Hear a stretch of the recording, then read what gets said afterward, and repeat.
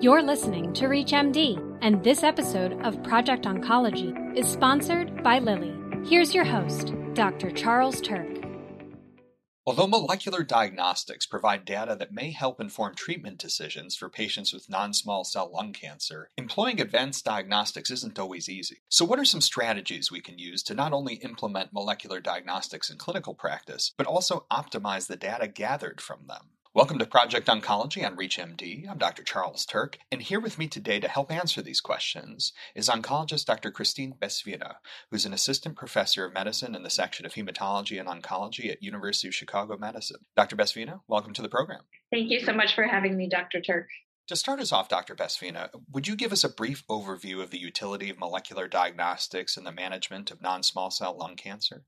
Molecular testing has really revolutionized how we think about non-small cell lung cancer, particularly patients who have adenocarcinoma. As we gain more experience with targeted therapies, we're finding that more and more mutations are potentially targetable and can change our treatment recommendations. Great examples of this that have happened over the past year include RET, MET, as well as EGFR exon 20, and we'll get into those in just a little bit. And when it comes to employing these advanced diagnostics, what are some challenges you've seen or experienced? Yeah, absolutely. So unfortunately, getting molecular testing isn't always the seamless process that we hope that it will be and hope it will become. Some of the biggest challenges that we can see are timing. With tissue-based testing, it can take 3 to 4 weeks for some of this tissue testing to come back. The other issue that we've experienced is insufficient testing from tissue. So depending on what test you're employing and what amount of material is needed, not all patients may have biopsies which have enough tissue for this molecular testing. And how do you handle a situation where there isn't sufficient tissue for molecular testing? What's your approach? So first, I'll go ahead and send off a cell-free DNA test. Fortunately, we get the information that we need from this blood-based biopsy test. Every once in a while, we'll have a patient who is either a low or a non-shedder, or who has very small volume of disease, potentially pleural-based disease, where cell-free DNA testing just doesn't have enough of its own molecular information to be able to give us what we need. In those cases, I do think it's important to go ahead and think about rebiopsy for these patients because, again, for a patient with adenocarcinoma, the presence of a targetable molecular testing has such deep ramifications, both as far as treatment and prognosis. So what strategies would you recommend for clinicians who are facing some of those barriers to implementing molecular diagnostics in practice? Fortunately, over the past few years, it's become more commonplace for us to use cell-free DNA testing, which is essentially a blood-based biopsy that allows us to look for many of these mutations. There are several commercial vendors that can use this. Personally, in my practice, I have tended to use Garden quite frequently, but this can solve many of our problems or barriers, including time. Oftentimes, these ctDNA tests can come back within 5 to 7 business days, as well as insufficient tissue for testing. We can simply add a blood draw for a patient as opposed to needing to repeat a biopsy or put them through an additional procedure.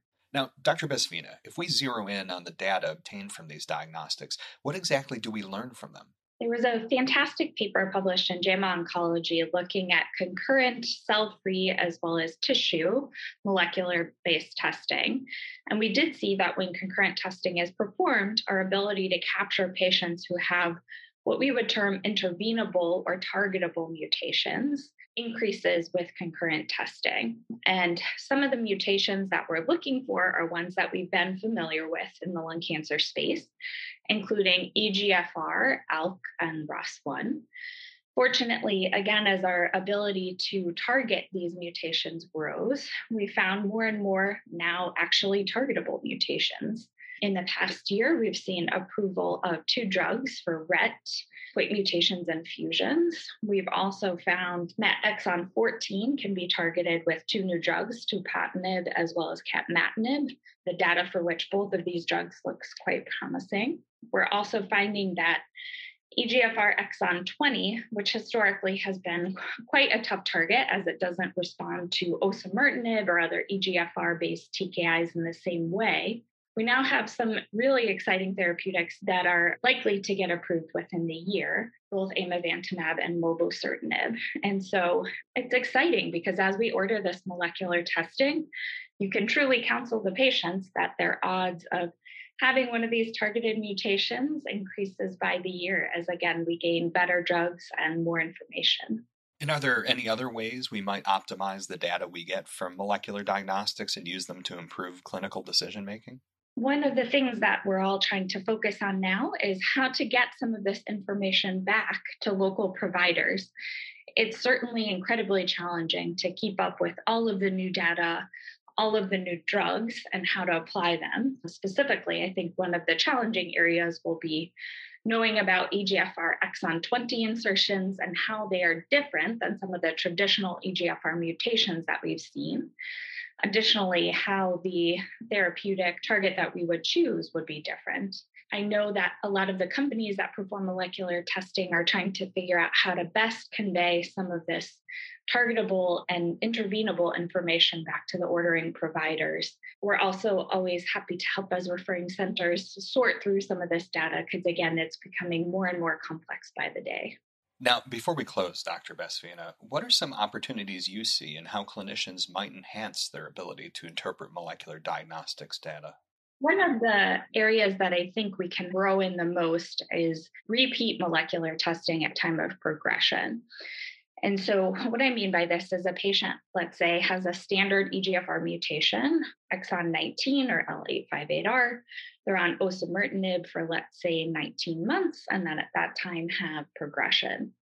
It's a part of my practice to go ahead and perform repeat molecular testing, whether through ctDNA, tissue biopsy with moleculars, or both, to see if the patient has acquired any resistance mechanisms that could, again, be targeted.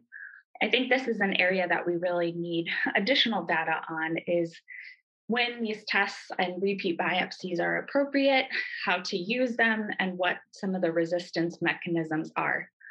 So this is information that I think all of us are looking forward to gathering over the next several years. Well, it's clear that molecular diagnostics are able to provide us with a considerable amount of information, and it's great to know that there are a number of opportunities available to help us interpret those data. And I want to thank you, Dr. Bestvina, for joining us to share your insights. It was great having you on the program. Thank you so much for having me, Dr. Turck. This program was sponsored by Lilly. To revisit any part of this discussion and to access other episodes in this series, visit reachmd.com/Project Oncology, where you can be part of the knowledge. Thanks for listening.